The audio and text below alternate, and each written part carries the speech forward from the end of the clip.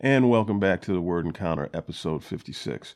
We left off in chapter 25 in 1 Samuel yesterday, so let's pick it up in chapter 26 and continue on with David and Saul.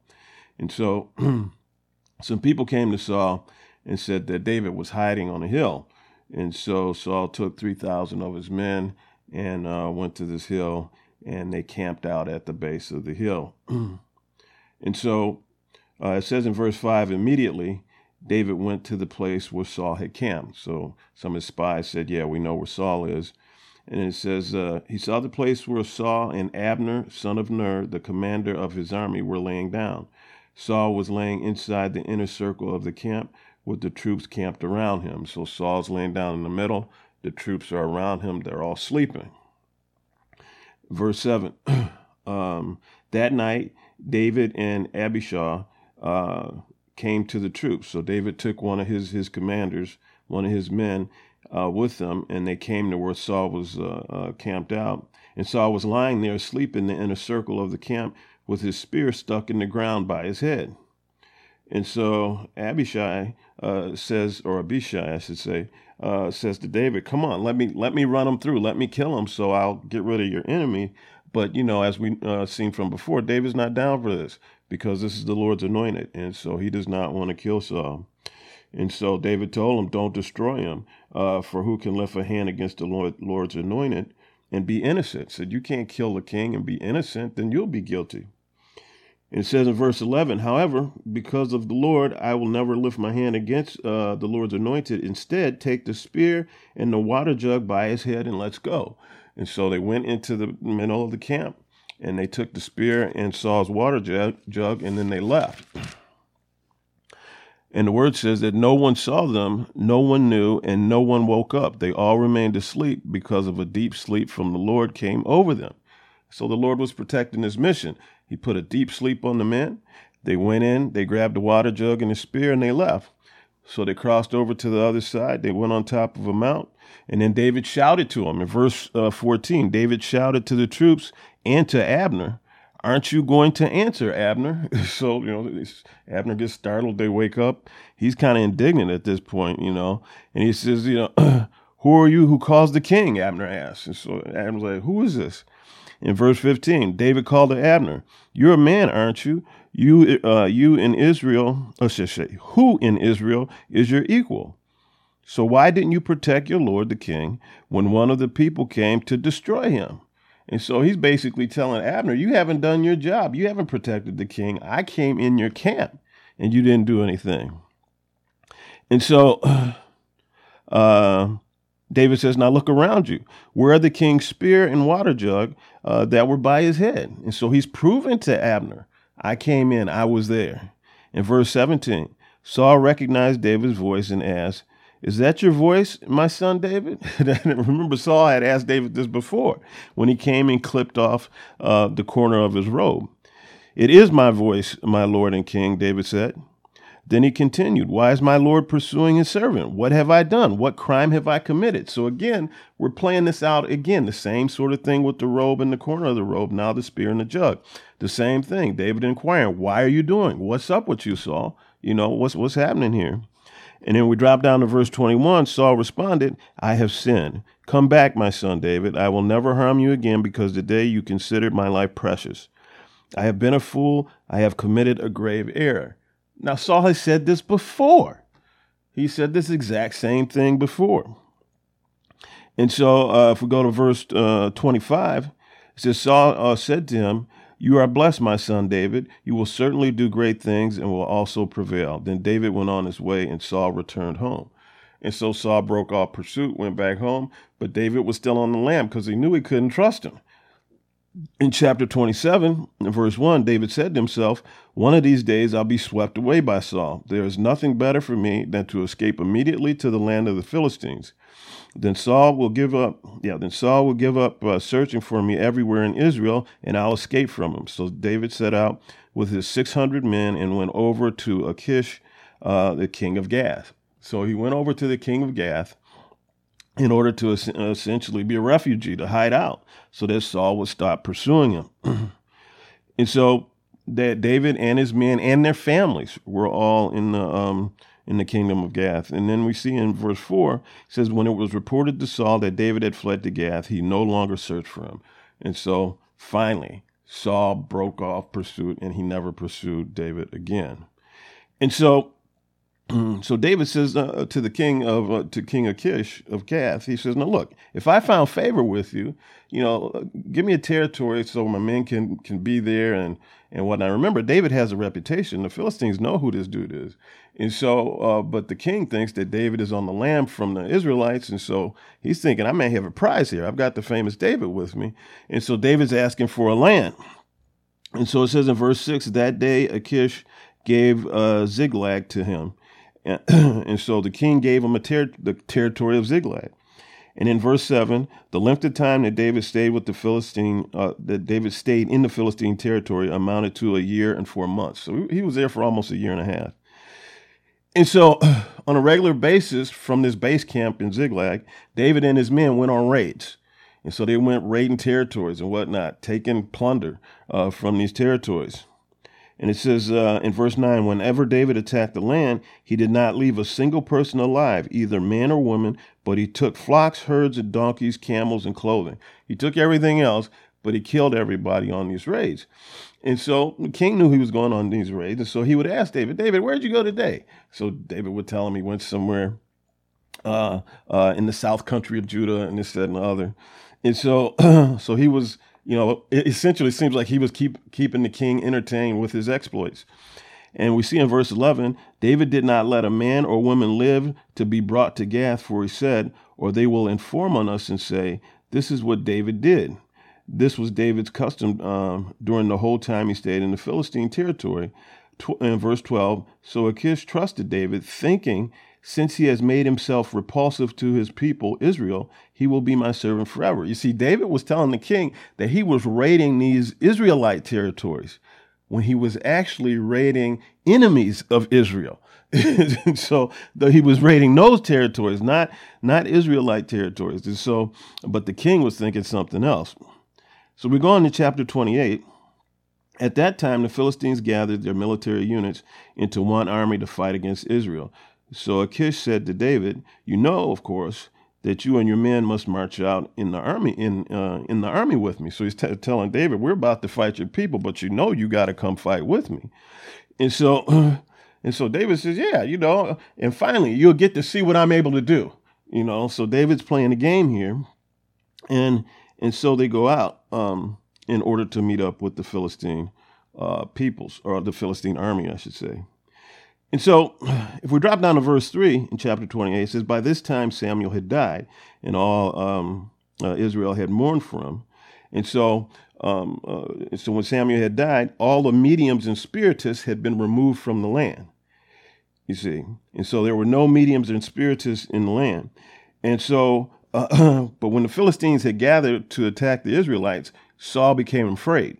And so the Lord wasn't answering Saul. He was trying to consult with the Lord, but the Lord didn't want anything to do with Saul. So Saul became afraid, and he asked his people, get me a medium, find me a medium somewhere. And so his servant replied, there is a woman in Endor who is a medium. And so what Saul did is he disguised himself, and he went over to this woman's place, and she didn't know who it was. And he says, consult a spirit for me. And she's like, are you crazy? We can't do this. Are you trying to trap me? Are you trying to get me killed or whatever? Saul will come get me. He says, trust me. As surely as the Lord is the Lord, nothing's going to happen to you. And so then it says in verse 11, she says, who is it that you want me to bring up for you? And Saul says, bring up Samuel for me. Verse 12, when the woman saw Samuel, she screamed. And then she asked Saul, why did you deceive me? You are Saul. In verse 13, but the king said to her, don't be afraid. What do you see? She said, I see a spirit form coming up out of the earth, the woman answered. Verse 14, then Saul asked her, what does he look like? An old man is coming up, she replied. He's wearing a robe. Then Saul knew it was Samuel, and he knelt down low with his face to the ground and paid homage. Why have you disturbed me by bringing me up? Samuel asked Saul. I'm in serious trouble, replied Saul. The Philistines are fighting against me, and God has turned away from me. So I've called on you to tell me what I should do. Verse 16, Samuel answered, since the Lord has turned away from you and has become your enemy, why are you asking me? The Lord has done exactly what he said through me. The Lord has torn the kingship out of your hand and given it to your neighbor David. So Samuel said, look, what do you do? Why are you calling me? I told you this was going to happen. What's your problem? And then he says in verse 19, the Lord will also hand Israel over to the Philistines along with you. Tomorrow, you and your sons will be with me. Samuel's telling them, tomorrow you're going to be dead because you're going to be with me. And the Lord will hand Israel's army over to the Philistines. And so Saul becomes very distraught with this news.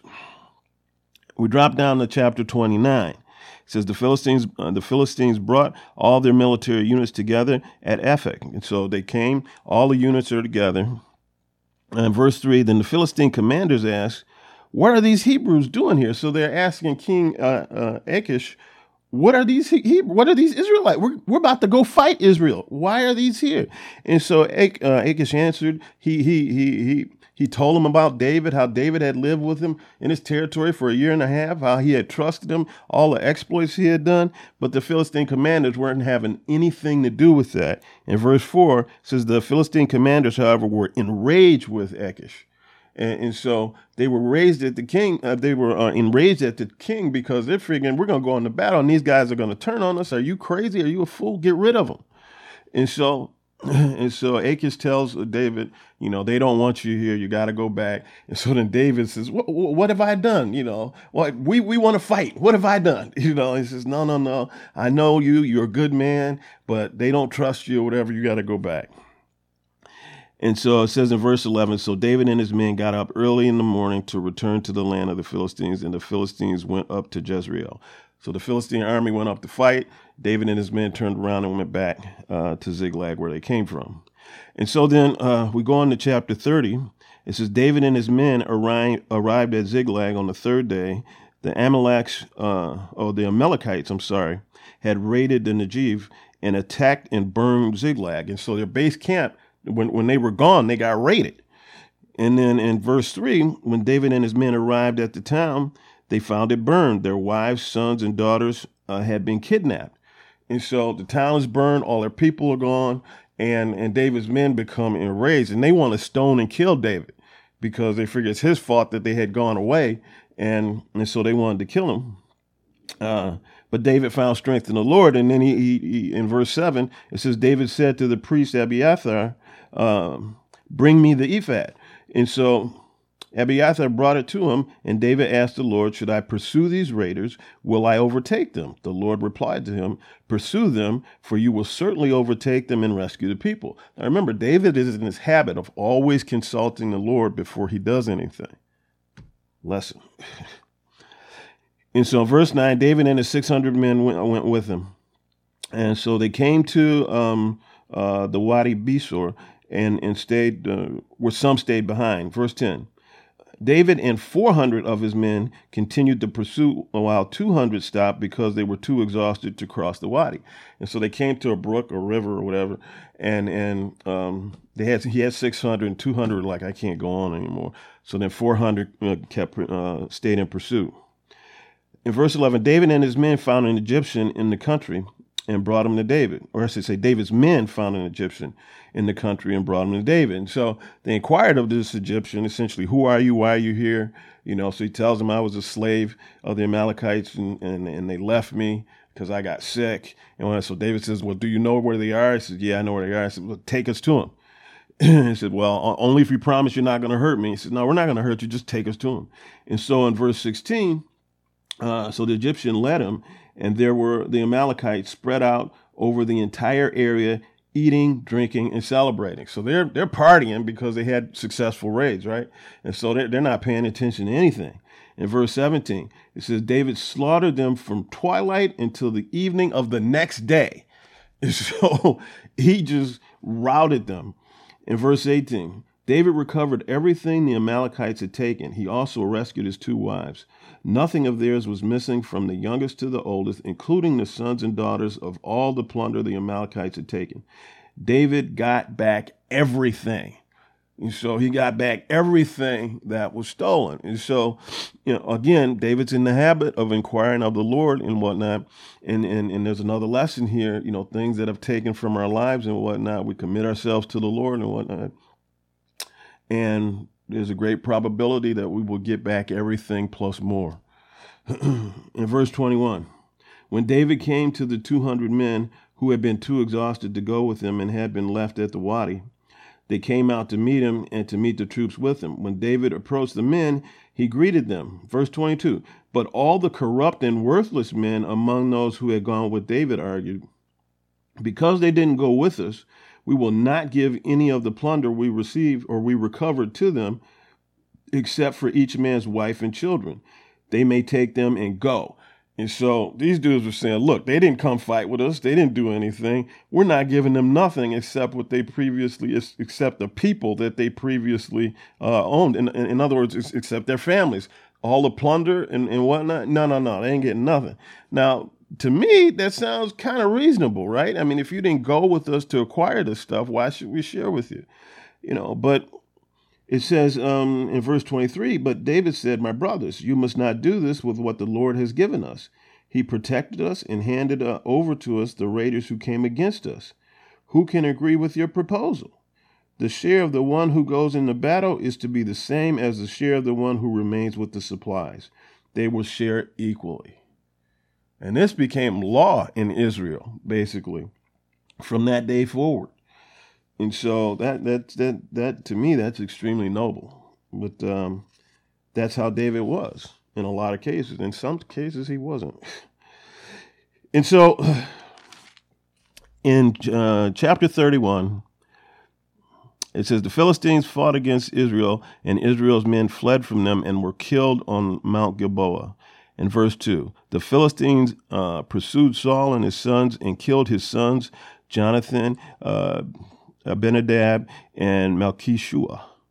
In verse 3, when the battle intensified against Saul, the archers found him and severely wounded him. And so Saul knew that he was dying at this point. And then so he asked his armor bearer to run him through to kill him. But the armor bearer said, no, I can't do this. Then Saul took his sword and fell on it. In verse 5, when his armor bearer saw that Saul was dead, he also fell on his own sword and died with him. I guess that was the noble thing to do of the day. I don't know if I could have done that. But anyway, in verse 6, so on that day, Saul died together with his 3 sons, his armor bearer, and all his men. And so that is the end of Saul. And then in verse 8, we see that the next day the Philistines came back. They found Saul and his 3 sons. And so in verse 9, they cut off Saul's head, stripped off his armor, and sent messengers throughout the land of Philistines to spread the good news. And then in verse 10, it says, then they put his armor in the temple of the Ashtoreths, their god, and hung his body on the wall of Bethshan. And so that was like a degrading thing to hang a king on the wall on display for people to see. And so the next day, the people of Jabesh Gilead, some brave men went, they got Saul's body and brought it back to Israel. And then they burned his body and buried his bones. And that was the end of Saul. And that is also the end of the book of 1 Samuel. Tomorrow we'll pick up in 2 Samuel chapter 1. We'll see you then. Bye-bye.